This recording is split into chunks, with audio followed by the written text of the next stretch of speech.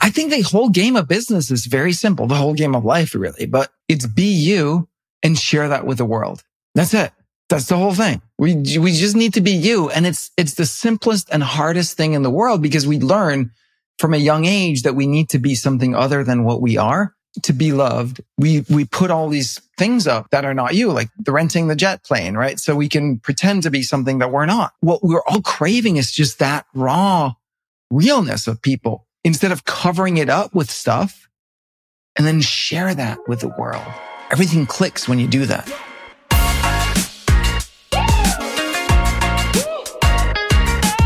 Welcome to Building Bigfoot, the podcast about growing yourself and your business profitably. So I've got Kelvin here. Kelvin is an awesome guy. And I've seen you build your business. You're building Simplero. You've been doing it for quite a while, and you've had a pretty huge economic impact in the lives of your customers. I think I saw on your website, and maybe it's updated now, it's like basically $500 million of economic impact that your customers have generated directly through your platform. Yeah. That's huge. Yeah. That is so cool. And so, Kelvin, I would love to just dig into your story. But let's start off with the simple, like, where did the idea of Simplero come from, and what is it? And yeah, we'll go from there. Oh, it's actually perfect timing. So the idea of Simplero came because I'd gone through at that point, like 5-year spiritual awakening journey. I was very spiritual as a kid and then shut that down for a variety of reasons. And then, there's a life event that kind of brought that into focus for me again, that kickstarted a 5-year journey. And then at the end of that journey, I had a moment where I sat down and I asked life or God or the universe, what is it I'm here to do on this planet? And the answer that came to me very clearly was, I'm here to integrate spirituality and entrepreneurship so that our business becomes an expression of our soul's purpose here on this earth. I was like, that's fucking it. It was one of those moments where it just landed as a complete package. Like, I could see the vision. There's going to be a fund where we invest in companies based on these principles. I'll teach people, the spiritual growth side and mentor them as entrepreneurs and all these things. And then I was like, I need to teach this stuff to other people. How do I do that? So our business becomes an expression of our soul's purpose. Mm-hmm. Can you unpackage that a little bit? How do you define that? Like, if you were to expand that out a little bit. 100%. Well, I mean, I think that the way I think of it is that we're hanging out at the Sky Club somewhere, right? Without, outside of the 3D world as souls, as spirits. And we're like, let's take a tour to planet Earth and just go through this experience of life. Let's do it. Like, all right, I'm going to play the son. You'll play the dad. I'll play the boss. I'll play the whatever. And then you kind of come to Earth, but you come for a reason. There's something that you want to learn. There's something that you want to share. There's some experience you want to have. There's a reason you came here. It's just that the moment we're born, we forget that. Like zap, like Men in Black, we forget. And so now our job here on Earth is to figure out what that was and start living that. And I think there is a purpose. There's a reason that we each chose to come here. And for those of us who are called to have a business, like, let's express that in the business, right? If you're going through the motions, all the troubles, all the hassle of building a company, building a team, building products, building all these things, and is not your purpose, what you feel like you came here to do, like, what the hell are you doing? Yeah. Yeah. And if it is, then you will never fail because you'll just keep at it. You'll just attack it from a different angle, like, failure is part of it. Failure is a tonic. Failure is how we grow. And it's kind of that awakening that says, no, not that. No, like, this way, guys. It doesn't mean that we're wrong in where we're going. It just means that particular method wasn't the right one. But if what you're doing is not what you came here to do, then it's like, oh, no, then you give up, right? But if it's what you know in your heart, this is why I'm freaking here. I'm going to figure this shit out. Or I'm going to die trying. Then you'll keep going. And that, like, now we just solved the whole startups fail problem. So you created Simplero because, this is your soul's purpose. So how, Yeah, I created because I realized I wanted to teach this stuff to others. And I discovered this amazing vehicle of online courses. I'm like, that's amazing. I was scared of human beings. I was terrified. And the reason I got really good at programming was that I could do that without seeing any humans, because I was bullied in school and humans were scary and they would say nasty things and they would make me feel stuff. But if I did an online course, I didn't have to sit face to face with anyone and look at I had this fear of people's eyes looking at me in a weird way, and I would feel super wrong. I'm like, So online courses, I could sit home, I could record it, and I could put it out there. I didn't have to look anyone in the eyes. Like, this is amazing. Let me do that. And then quickly I realized that this was a platform that could enable other people who were coaches or educators or spiritual teachers or whatever they are to reach their people and support them in their work.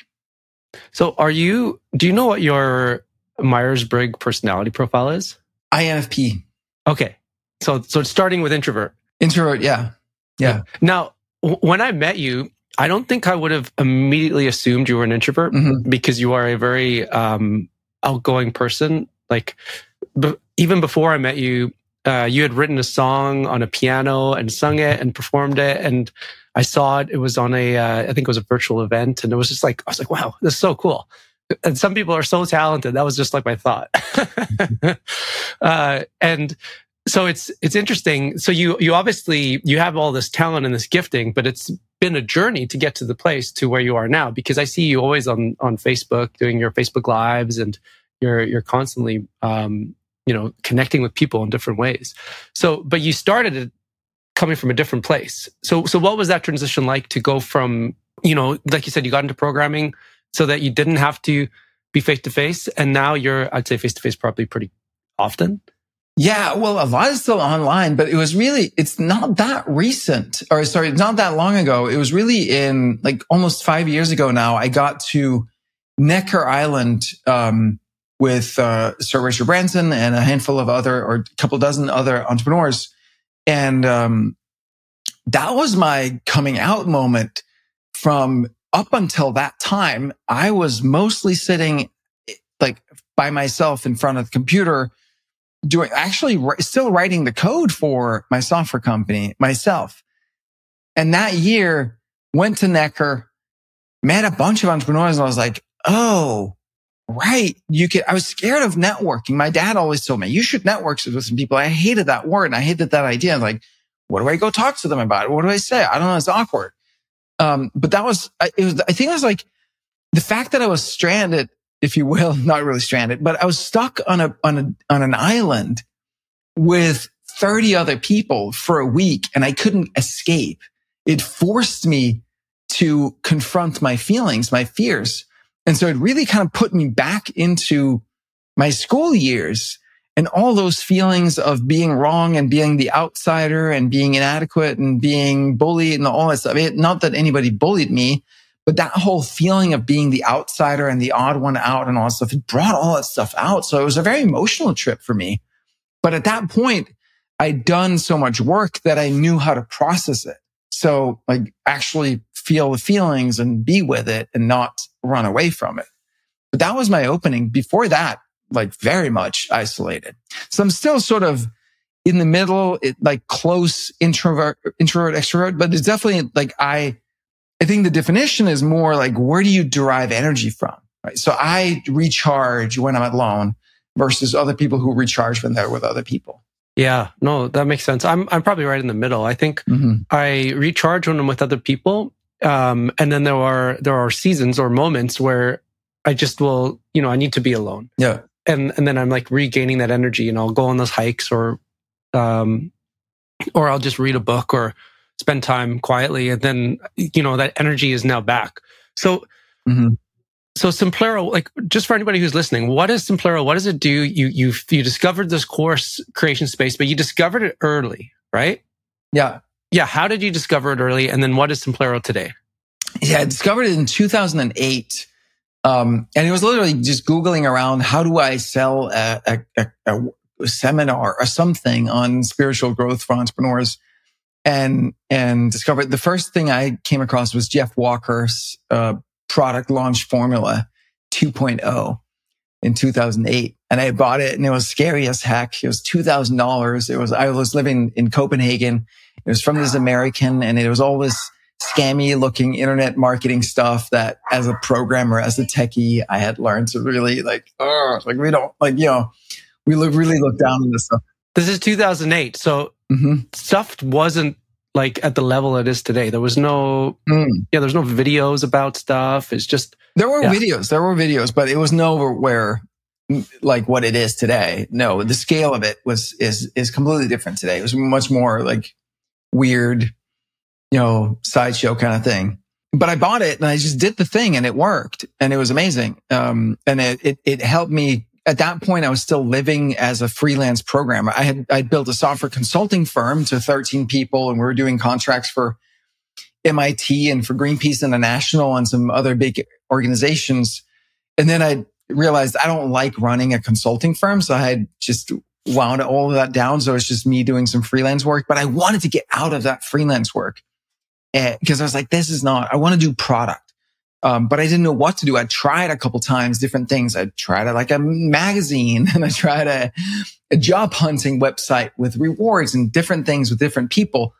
It was like, I was hoping that I felt wrong. So I was hoping if I could hatch myself to someone who had the magic success sauce, then I would be successful. They would make me successful if I just associate with them. And it didn't work. But it was that feeling of like, well, I do this and I do that. Like, let me try this, let me try that thing. And I think that was the big thing for me when I, like I told you about in 2008, it was like landed my purpose. I'm here to integrate spirituality and entrepreneurship. It makes a huge difference because everything I did after that moment fit into that lens. Everything's fit together into a tapestry of a complete picture. Whereas before I was trying all kinds of random stuff. And when they didn't immediately succeed, I didn't have the passion or the desire to see it through. So Simplero became, the all-in-one platform for coaches or course creators or educators or consultants online. People who live off of selling their knowledge or their expertise or their beingness, if you will. So everything from your website to shopping cart to funnels and membership sites and video hosting and affiliate tracking and like all of it in one package. Because I hate it that you had to glue together all these different tools and figure out how to make them work together. And then like they didn't quite gel. And like, it's super complicated. And I wanted to make it simple. Yeah. And Simplero. Yeah. Yeah. Is that one of your guiding values? Simplicity, making it simpler. Yeah. 100%. Yeah. And it's my medicine too. Cause I feel like, I think it's human nature to make some stuff complicated. And I think a lot of times it's because we're confused or because we're scared. So we're like, I'm not really sure. I was like this way or that. I was like, I'll just do both. Right. So you don't make the decision and then just builds up over time. And I have that tendency too. And I realized that a big thing for me was feeling wrong. So I needed to add all kinds of things as like smoke and mirrors so people didn't notice that I was wrong, right? Like that, I think that deep inner feeling that we're broken somehow, that we're flawed, there's something wrong with us. I think it's not everybody, but a lot of people have that. And I definitely had that a lot. And that adds so much complication to my life. So my medicine is always make it simpler. Yeah, no, it makes sense. I was at an event in LA, not that long ago. Sorry for anybody listening. I'm fighting this. I'm overcoming this cold. I'm basically over it, but just my voice. But at this event, you had, what's his name? Tim Grover speaking. Tim Grover was Michael Jordan's trainer for 15 years, and he trained Kobe Bryant. Yeah. And just a really interesting guy. I'd heard him speak on a podcast before, and I thought, wow, this guy's really humble. But when he comes out on the stage, you're like, is he humble or is he not humble? Right? Like you just don't know. So I was there and listened. I'm excited to hear what he has to say. And he comes out and he is humble. And the thing though that struck me about what he had to say is he talked about success in this analogy of a lock. And he said that it's like a 3 combination lock. And the first 2 of the combos of the lock are almost worn bare. But we've figured them out. It's the third one. The funny thing is we're working on the third one, and it's like as soon as we crack it, you unlock it, but then the entire combination changes. And so it's just this like never ending process of like unlocking the combination to that next step, unlocking the combination. And so it's like life is like a journey, but it's also this really interesting puzzle as we solve. But as he was getting to that, he started to dig a little bit deeper. And he was saying that actually sometimes the unlocking isn't so much outside of us. It's unlocking ourselves to basically say, like, what is it that the front is that we're putting in front of people that's inauthentic or it's not real? And he said, like, he discovered this recently because he's traveling around the States doing all these speaking tours. And he says that there's these private jets that are getting rented out to influencers, and the influencers aren't even flying them, but they're buying packages just so they can go in front of the jet, take their photo, do their thing, and then post on Instagram and then leave and go home. And he's like, that's somebody who's pretending. But the reality is that so many people are pretending in so many different smaller ways. And he asked everybody to like pull up their phone and pull out their picture on Facebook. And he says, like, how many of you look like this picture? And the room kind of goes quiet. And the guy beside me turns to me. He's like, I look like my picture. But there's a lot of people you could just hear it was like a little uncomfortable. And so he says, well, what else are you faking? Like, what else are you pretending? And then why? The question becomes why. And so it's like the unlock analogy, you can start to see it applied to so many other levels. And it was just like, because what are we afraid of? What have we given permission to somebody else in our life that we're so concerned that they're going to feed back into us?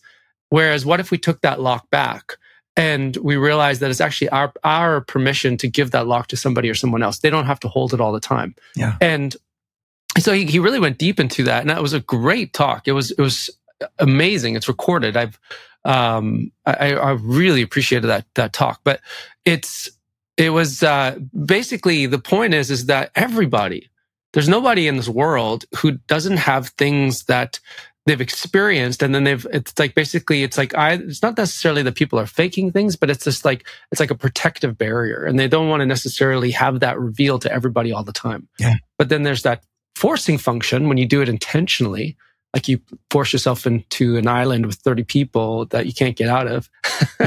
Yeah. Where you're like, okay, actually, I let go of that one layer and I was okay. And I let go of that other layer and I was okay. And that can be very powerful. Yeah.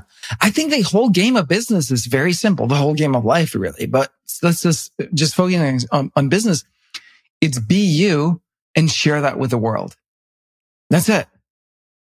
That's the whole thing. We just need to be you. And it's the simplest and hardest thing in the world because we learn from a young age that we need to be something other than what we are or we think we do to be loved. And so that's what we put all these things up that's like, that are not you, like the renting the jet plane, right? So we can pretend to be something that we're not. When what we're all craving is just that raw realness of people. And to me, it's like that soul's purpose calling, that energy that makes us alive, whatever that is, instead of covering it up with stuff and then share that with the world. And then everything clicks when you do that. So I'll relate to that to a story. I remember when I started my very first company, Saint Clothing, and it was an interesting experiment. I started it not as a company, I started as an experiment. And the idea was similar to your journey, but it's like, if I do something that I feel that I'm created to do, will it be successful, even if it's not the path that somebody else has laid out for me? Mm-hmm. And so, and at the time, I was thinking I was scared because I was like, well, I really like drawing. I like creativity. I like design. What if I started using my art, my passion for art, and create it as a business? So I started this clothing company. But then my question became, will people accept me? Mm-hmm. Like, will my my future father-in-law, what would he think about it? I had because he's in construction. I was like, I had all of these sort of like niggling unknowns. And the reality is that when I did that business, the exact opposite thing happened, because I was doing something that was so like rooted in my nature, just to what you were describing. Not only did people accept that, they loved it. It was like the amount of doors that opened doors to really cool musicians and artists. And I got invited to these really cool shows. It's like I got invited to so many different events, like skateboarding, snowboard. It was just like door after door after door opened. And amazing. The reality is I saw that it's like when we are willing to be, who we are, we really are designed to be, or like work in the strengths and the skills and the talents that we have, but do it in a way that's aligned with whatever the outlet is, it's so much more effective and productive. Yeah. And so it's funny because I had success. So I just checked it off a box. It was like a green check mark. And I was like, oh, it was so successful. Great. And then I shut it down. Because it was an experiment. It was never meant to be anything more than that. And so it was just like taking off. And I was like, wow, so cool.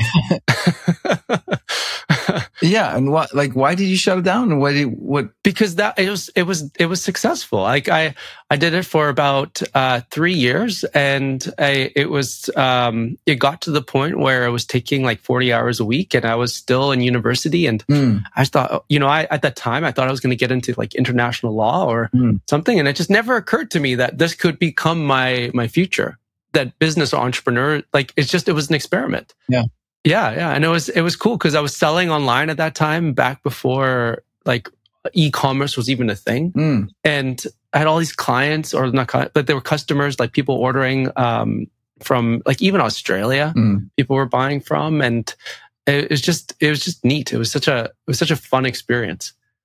I was reading a book recently about relationships and about how we fall in love with people who have certain characteristics. But one of the things that really stood out to me in the book was how we get into this pattern of trying to be someone who we're not. So what happens is that from zero to around 1, we're pretty much only getting dopamine. Like, we're connecting with our moms typically, mostly. And there's this like right brain to right brain connection and dopamine. And then after age 1, we start to crawl and walk and get into trouble. And then our parents are going to say, no, right? Don't do that. Step out of that. Like, careful, you could hurt yourself. To protect us, they have to do it. But what happens in the brain is we go from adventure, dopamine, to now no, shame, noradrenaline in the brain. And that shame feeling is so destructive, like so big for us as a 1-year-old child. We can't handle it. And when we don't, what the parent ideally does is they comfort us, pick us up, or hold us, or get us back into that dopamine state of love. Hey, it's not you, it's the behavior. I can't have you do that because you could get in trouble. Not with words, obviously, but with body language and connection. But when that doesn't happen, which of course in many cases it doesn't happen, what happens is we get that split between self-worth, I'm wrong, and then we try to fill it with self-esteem, achievement. If I behave a certain way, then I get love, then I feel safe, then I'm whatever. But no amount of achievement and self-esteem can make it up for that lack of self-worth. And this is where that split is. And so we over years and years, we adapt behaviors that we think are going to get us the love that we're truly seeking. And what we need to realize is that that's never going to work. And that love is already in there. And the only person who can give us that love today is ourselves. And just decide that we are lovable. But I mean, there's a process of healing that wound that happened at that time. But this is it. I would venture to say that a huge percentage of entrepreneurs carry this. 100%. I think that's why we become entrepreneurs. Yeah, because it's that achievement cycle, and it's really rooted in what you were describing there. If we don't feel a sense of security through the attachment that we should have had when we were, 1 or 2. And we will look for that security outside of relationship. And so it kind of, it manifests itself in a couple different ways. Like one of them is that where it's like a attachment or security through achievement. But then there's other times it can be security through others. And so people will place like a lot of responsibility on somebody else, but it's not actually their responsibility. It's that they've misaligned their sense of security and they've placed it somewhere else. And so, but I think a lot of entrepreneurs do it the other way. Like they maybe pull relationships back. And then what happens is that society places a value on something. Anything. It could be anything. It's just that society praises athletics. Society praises entrepreneurship. So like society praises medical doctors or lawyers. And because of that observation of a praise, and we're looking for security, we naturally then go and pursue the thing that was praised so that we get a sense of security. Totally. And it may or may not be aligned with what we were meant to do as humans. It's like a plant, right? That grows towards the light. Like we develop that side where we get light and love. Yeah. Or praise, as you say. 100%. Yeah. And I think the opportunity is so this is where entrepreneurs will get into that trap where they think, well, another million or another supercar or another beach house or another, like whatever it is going to do it. It's not going to do it. And the opportunity is to switch energy so that we're not creating from that achievement, hoping that that's going to fill the void because the void is there, but filling the void from the inside. And now we're creating from a sense of giving, of love, of like, I have so much creativity and love that I want to share with the world. And what I find is that everybody who goes through that journey is scared of, am I going to lose my drive? Am I going to lose my drive? Like I was reading a book about stand-up comics some years back. I did some stand-up comedy. I got into that. It was a fun adventure for me. I did. Yeah. You did.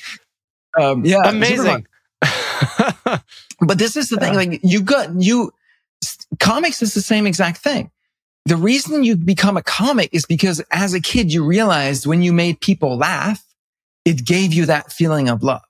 It was the same shit, right? You feel unworthy, unlovable. So now I do realize this behavior gives me that feeling, that approval, recognition from the audience that makes me feel loved for a second. The void is still there. It doesn't fill it. Same thing with like an Elvis Presley, right? You see him, he goes on stage, has connection, like amazing gifts and talents that he developed and built and he could feel filled up for a moment. But then what happens after? You go back to your hotel room and you're all fucking alone. And so you go from that high to that low. And so what do they, and same with comedians. You go on stand-up comic, you go on stage, you have 1,000 people in the audience. You're killing it. They're laughing so much, like feel amazing. Go back to your hotel room. You're all fucking alone. What do? Drugs, right? So now they try to fill that void with drugs. But what they're not actually trying to fill the void. They are maybe, but what they're really trying to do is they're trying to medicate the lack of dopamine, like you were saying. They're trying to medicate the symptoms, which is keeping them in a place where it's never getting better. 100%. Exactly. Right. And so it's going to kill them. And so for entrepreneurs, it's the fear is like, if I actually plug this hole for real with love, with the real thing, am I going to lose my drive? And the answer is you probably will for at least a few weeks or a month or maybe a couple of months. But then until you recalibrate that drive around something that's much, not only more sustainable, but much stronger. And meaningful and fulfilling and everything else. Exactly. Yes. It's going to propel you to the next level. But there's that period where you're like you lose that drive. Yes. Yeah. I think there's a fear that people have that maybe have recognized this, but they're like, well, if I lose, the lie is, the belief, is that if I lose this drive, then that I will lose my secret weapon that's driving me to success. But the reality is it's actually your Achilles heel. And if you could let it go and replace it with a much more powerful drive, an internal drive, you will be able to run without stumbling. You won't ever experience that, like that feeling that you just described, because it will be completely eradicated. Now, I have a relationship with God. And so for me, I'm really curious for you. Like you said, like you can do it, but the only one that can do it is yourself. So what is your process? I had no idea we're going to talk about this, by the way, but I love it. I got more questions, but it's, how do you, like, what's the process to confront it, if that's the right word, and then move beyond it so that you have an internal love or a sense of security? So first, for me, I adopted a way of thinking about this that I got originally from Gandhi, who said, God and love and truth are all synonyms. They all mean the same thing. And so to me, that, like, God, love, truth, light, universe, whatever, like those are all the same thing. And that's the energy that animates and holds everything together in my mind. Yeah, I agree with you. And the only one I would personally remove is universe, because universe is material and God is much bigger than anything material. I think it's like the capital U universe kind of thing, life, capital L life, or something. Yeah. But I hear you. And I think it is, I mean, that you need that higher power to recognize that it's like the way so in terms of actual process for me, healing work, connecting with that inner boy who was hurt back then and comforting him and being that father that he wished he had back then today.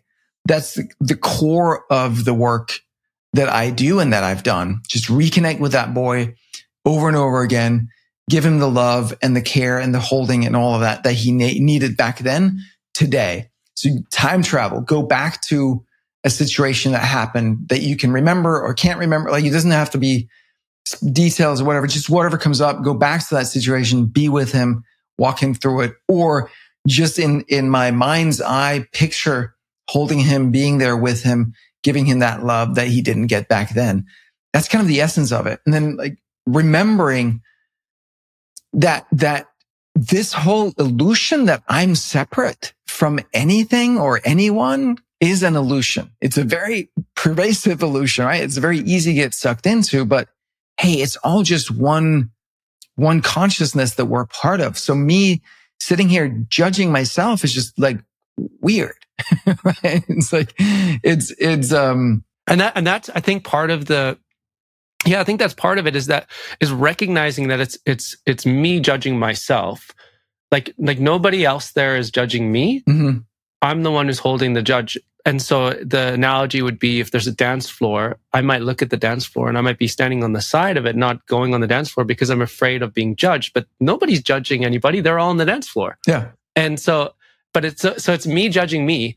And once I recognize that those and me judging the people on the dance floor, probably.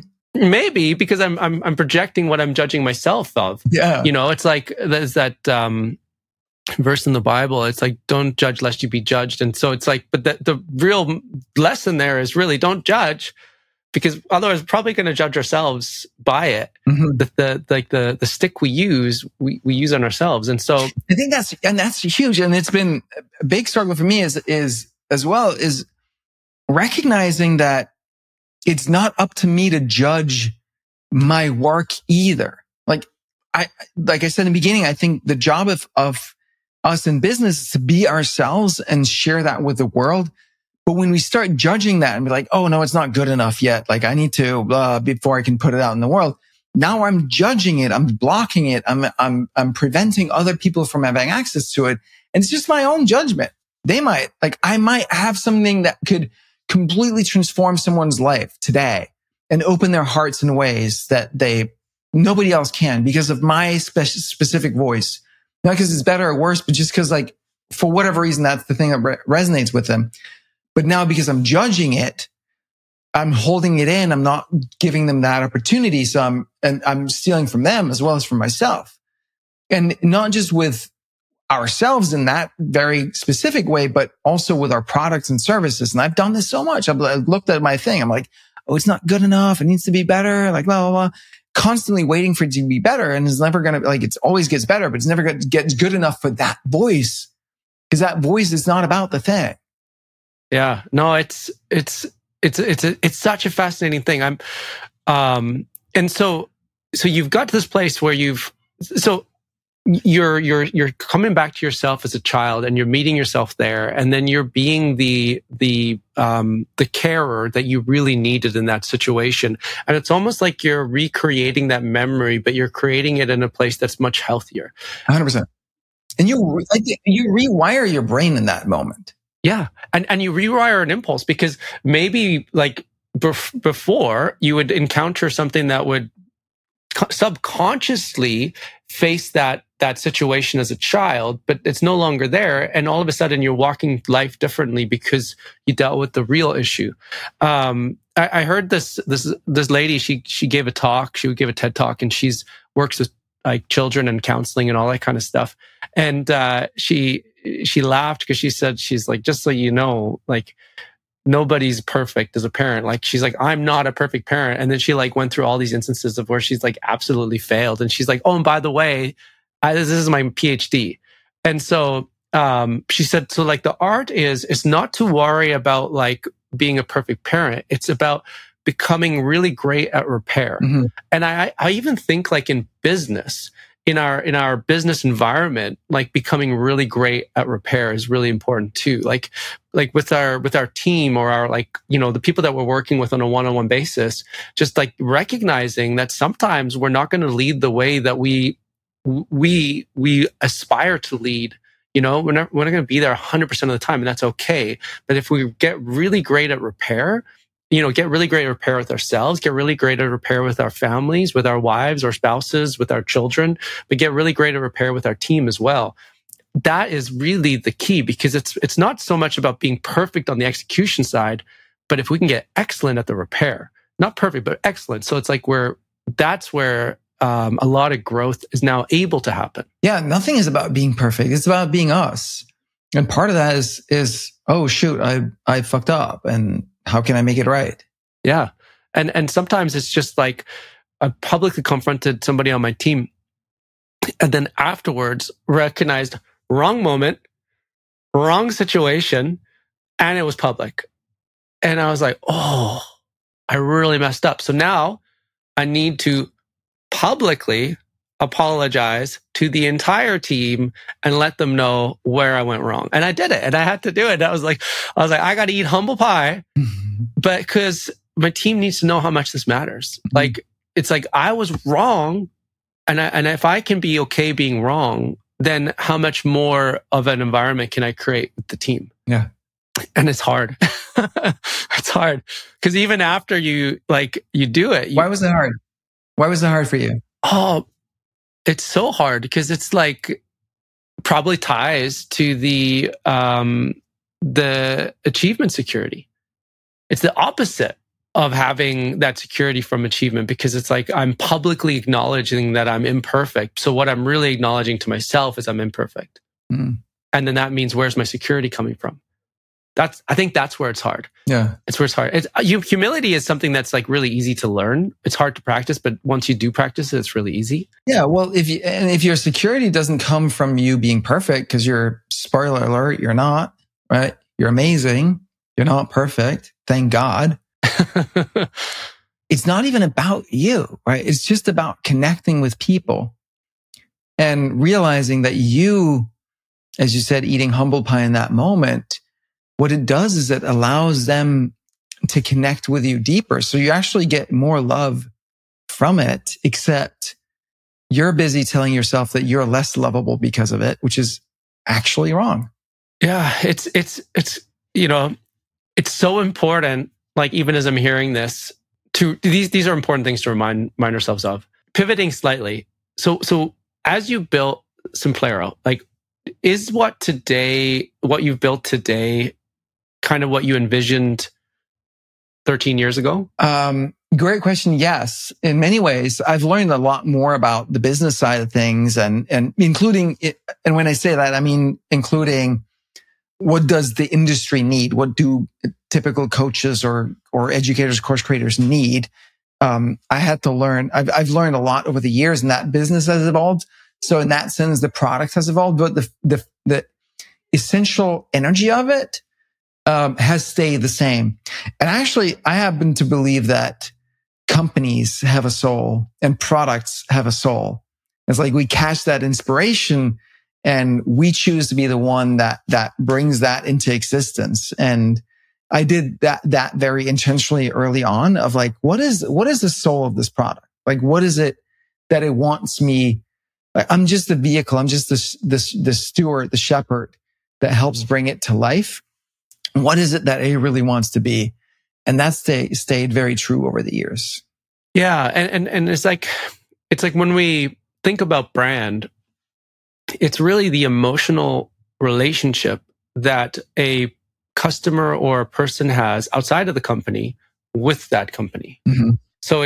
So you can almost think of, in this case, I would define soul as the space between who the customer is and their perception of the company, and then sort of like what the company is and how it offers. And it's like in that space between, you get sort of a sense of identity. Like you get and it's an interesting thing because as a business owner, we get to influence and create it, but at the same time, as you say, there's an element of it where it sort of takes on its own life. Mm-hmm. And so, people might interact with it and they might experience something that's slightly different or, unexpected. And as a result, that middle part kind of gets painted in different colors and different, mm-hmm. different perspectives. And it's a fascinating thing. I'm really fascinated by brand itself.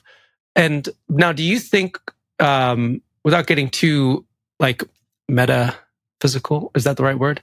Or without getting too, like, do you think about it in the same sense that you think about your own soul, or do you think about it more as like soul, as in like music has got soul? I think of it more as it's an actual energetic entity. Think about like, I'm a songwriter as well, and you get this inspiration for a song, and then you can either grab it in that moment and actually write it down and make it happen, make it a song. Like you kind of pull the thread to see what the song wants to become, and then you write it out. Or you can let it go, and then the song is going to zip around the planet and find some other person who is going to bother to sit down to write it out. That's how I think of it. Yeah. But once you grab it and you're like, okay, no, I'm going to fucking take this idea and build something and do something with it. Like, you got it. It's yours. It's interesting. It seems like whenever there's like really brilliant ideas, it seems like those ideas are happening at the same time. Like if you look at the telephone, it was being patented by different people at the same time. Mm-hmm. And I've seen this so many times. I remember when we originally came up with some of the concepts around like version 1 of Street Text. And there was stuff that we had like in our internal rooms, we're like struggling through these product like solutions. And then you go to a trade show and there's another company and you've never heard of them in your life before, but they had the same idea and they did it the same way at the same time. And you're both at the forefront, the pioneers of the space. And you're like, how is that possible? And it's kind of like what you're saying, those pocket of ideas that are almost like out there and they're floating around. And it's like, they're almost like waiting to land somewhere. But then there's other ideas. Like, have you learned, I saw that documentary on Tesla, Nikola Tesla. And okay, it's very fascinating. And basically, it was considered an impossibility to have AC alternating current that could then drive a motor. And the reason it was considered an impossibility, it was just a known scientific impossibility. And all our electrical grids today, spoiler alert, are AC, like all of them. Because DC has a very short distance that it can travel before it needs to, like before it dissipates, basically. And the way that Nikola Tesla came up with the concept of a motor that was driven by AC, and the whole concept of the AC generator is so fascinating. But he literally, like as a young man, like thought about it and thought about it and thought about it and thought about it and thought about it and thought about it until it actually like materialized as an idea in his mind. And then once it materialized as an idea in his mind in Europe, he then flew over to the United States because he wants to meet with Edison, because he's so excited. He thinks, if I can share this with Edison, because the reality is he had, I would say that was the greatest scientific discovery for like the economic booms that would come out of it. Out of all of the scientific discoveries we have, like electricity, like without electricity being prevalent, like, yeah, this ain't happening, right? And when he presented it to Edison, like maybe it was over Edison's head because Edison solved problems through trial and error, but like he didn't jump on it. And so it ended up that Tesla ended up obviously selling it to another company, and there's the big history has unfolded, and we now know like AC current, like alternating current, is the reason we have what we have today, and it became a good $1 trillion enterprise, massive. But what are some of the challenges you faced early on that you faced while building your business that you didn't foresee, and how have you sort of overcome those? I mean, the main thing was like when I finally started to realize that there are all these people teaching you how to actually run a business, how to actually build a team and run your business and organize things. I was so naive about all those things. I had no idea. Like SOPs, what's that? Like I hate SOPs because I'm the artist, right? Now I'm like, fucking love SOPs.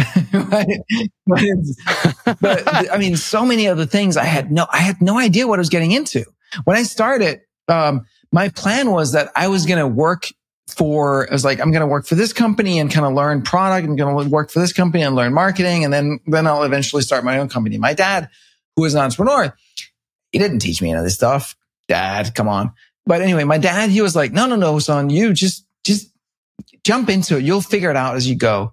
And then I jumped into it, started my company. And then like 3-4 years into it, he was like, yeah, that probably wasn't such good advice. But because I actually had a lot of success very early, but then I struggled for a long time because of all of this. It's always an inner game thing. And I was struggling so much with my self-worth and opinions. I had so many opinions and stuff about shit that I didn't know anything about, not knowing what I did know.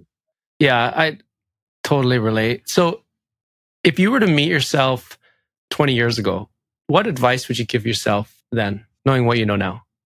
I would tell him that he's awesome. All of his dreams are going to come true. That he has to believe in himself and feel worthy of it and focus.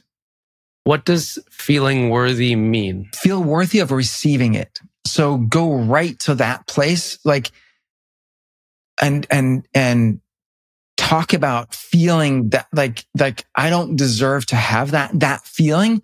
Let's put words to it. Let's put the spotlight of conscious awareness on it so we know it's happening, so we know it's there.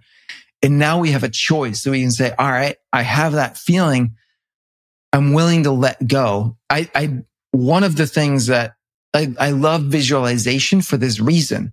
You visualize the thing that you actually dream of. I believe that God gives us desire for whatever it is, for sex, so we can make babies, right? For creating things, for creating businesses, for having material things. It's awesome. It's great. It's divine. The desire is it tells us our future. And now when we visualize actually having that, usually something negative comes up. Like, oh, I'm not worthy, or I'm wrong, I'm flawed. Like I would be disloyal to my family if I did this because we're not that kind, or I would be a burden to people. Like all of these, Gay Hendricks calls it upper limits, or Tony Robbins calls it neuroassociative conditionings. All of these beliefs come up that say, I can't actually have the thing that I envision because I feel terrible when I actually visualize it. That's why visualization is so important. because it forces all that stuff up to the surface. And now we can deal with it. And the way we deal with it is usually basically just feel and see, right? See it really clearly, conscious eye, just be aware of it. A lot of times that's all that's needed. Feel whatever the feelings are that comes up, feel them, and then they will move through and that takes care of almost all of it. Yeah, that's very wise. So, Kelvin, I super appreciate you. Like, I love the journey that you're on, and I just think this is super cool. I want to. So we're going to do a part 2 because I really want to dive into sort of the behind the scenes story of Simplero. Like 13 years is a long run, right? So it's like there's battles you face, there's things you've gone through, and what you've built now is something that is, it's something that's very cool, and I hope you're very proud of it because I think you're doing really, really good work. And so again, just thank you, man. I really appreciate you being on this podcast. And if I had more time, I would just keep going because I know whoever's listening, like they're thinking the same thing. This Amazing. is interesting. Thank you, Jonathan. Yeah, we didn't even touch on all the health stuff that we were talking about before. So let's do a follow-up. There's a lot to unpack. Yeah, I appreciate you, man. It's great to know you. And I just want to say here on the air too, when I had my mountain bike crash in Kelowna last year in June, you were really there for me. And I really, really appreciate it with your prayers and your just your love. You're such a good soul. I really appreciate you, man. Wow, man. That's cool. Well, I'm really glad that you're so healthy. I was worried.